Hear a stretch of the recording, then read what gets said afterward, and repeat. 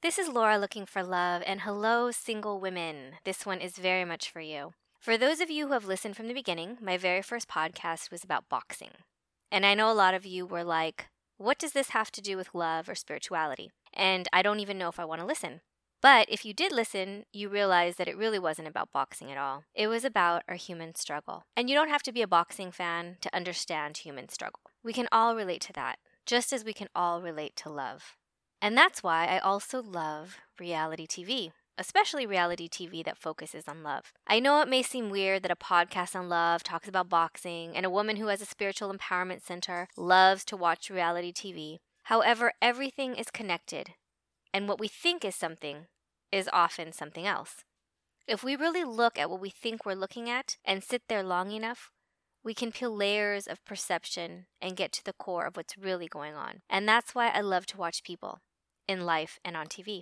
So I might have mentioned in an earlier podcast that when I was a baby, I could stare at people for hours, just engrossed in their actions and behaviors. And it's that we humans are a very interesting bunch. How we cope, how we react to things, how sometimes we're transparent, or how sometimes we pretend. And reality TV is all about people and our behaviors. So The Bachelor TV show has maintained its success because it focuses on love, which women love to fantasize about, but also because it always maintains drama. You have one man and 25 women fighting for him. It's very intense, it's very stressful, and when situations are intense and stressful, defense mechanisms rise to the surface and people start to unravel, lose control of their typical quote-unquote appropriate behaviors. And we love watching The Bachelor because on one hand, we love drama, especially when it's not ours. It's a way to laugh at our human behaviors. But on the other hand, we root for love. We want to see love on screen. We want proof that it exists. And that's what the show is about, on the surface, finding love. But at its core, it has nothing to do with love. It's a show about validation and testing our insecurities, because the chances that 25 women would all fall head over heels for the same man is so insane. And it could be any man. They could have replaced this year's Bachelor at the last minute, swapped him out, and the same 25 women would have been swooning for the new guy. It's not about love. It's about winning a prize and matching the vibration of the group. If the prize is deemed desirable, then everyone wants it. But you take everyone out of the Bachelor scenario and off the set and put them in a bar, not everyone would fall for the same guy. And when the prize, the one that everyone wants you back, then that's when the ultimate validation happens. The girl with the most attention is in seventh heaven. Everyone wants to be that girl. They want to feel special. It has nothing to do with the guy. It's validation. And the guy also gets validation because he gets the admiration of all these girls at once. And as logical human beings, we know how unlikely this is to create true love, but we still watch and we still hope and we still root for something real. Because as unlikely as it is, anything's possible, right? And that's how much impact love has on us. Even in the unlikeliest scenarios, we still will it to be. I know, I'm not above it. I love watching it, but I also love to pick it apart, look at its layers, because when you look at things beyond the surface, you can really learn a lot. So I started doing this thing where before the season starts, I use my psychic intuition and I read the energy of the pictures of each of the contestants to see if there are any strong energetic matches before the season even starts. So this season, sorry to say, there were no strong matches. So whether Ari ends up getting engaged or married, energetically, there wasn't a super strong match on a spirit level. Physical attraction level is different, but on a spirit level, that real strong love vibration, it wasn't there this season. However, last season of The Bachelorette, so you have one woman and like 25 guys, when I was looking at Rachel's guys, I got a really strong hit for a guy named Peter. It wasn't just a physical attraction energy, it was an intense mutual love vibration of spirit. And he really did stand out among all the guys just in scanning the energy. So he was always my pick for her and the one I wanted her to choose. And when the end of the season came, he was in the final two, and she let him go because he wasn't ready to propose. They both loved each other, but he was honest enough with himself and with her that he said he couldn't guarantee a proposal, but that he did love her. So she chose the sure thing, a marriage proposal with the guy who said all the right things to her, who treated her like she was the only woman in the world, and who was a sure thing, a guaranteed proposal. And she had had a bad experience in the past, dating a man who never committed, so her fear kicked in that this would happen again to her with Peter. But the thing is, The Bachelor isn't real life. It's dating at warp speed, with the agreement that, at the end, you will propose to someone after knowing them for a few weeks. Yet she got swooped up into this quote-unquote reality of this unreal scenario, and because his response didn't match the norm of the show, she walked away. This smart, seemingly self-assured lawyer chose validation over love.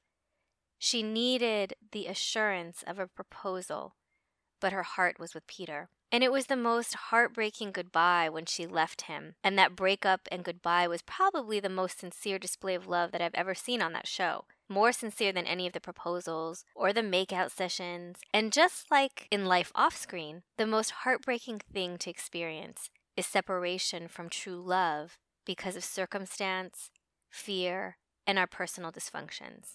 So our job then, as single women, is to clear our fear and dysfunction so that when true love stands in front of us, we don't push it away to walk towards something that seems easier or that validates our fears and dysfunctions. That's codependence. That's not love. Our best soulmates are the ones that challenge us, make us look at ourselves, our insecurities, so that we can change and evolve and become stronger and more whole. If you ever tell a person or they ever tell you, I need you or you need me, it is not a relationship of spirit. It is a relationship of fear. And our best soulmates are also not the ones that tell us just the things we want to hear. When I was 30, I met a man I dated for a few years. We planned to get married, and shortly after he bought a townhouse for us to live. On paper, he was really good, responsible, cute, loyal, kind. But I knew I wasn't truly happy. My buildup of unhappiness reached its peak one day. An incident occurred that just woke me up, kind of slapped me on the face, and I abruptly decided to leave him. And during that time, I was a hospice social worker, not yet having delved into the world of metaphysics. And one of my coworker friends, who was also a social worker, told me, you're never going to find the perfect guy. He's loyal and he treats you so well. And in that moment, it kind of pissed me off that she was so unsupportive of my decision.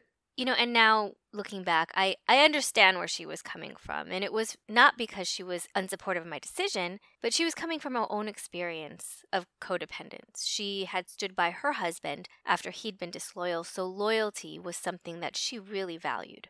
However, for me, even at that time, it just wasn't enough. Loyalty and kindness, yeah, those are givens. But as women, we don't need nice.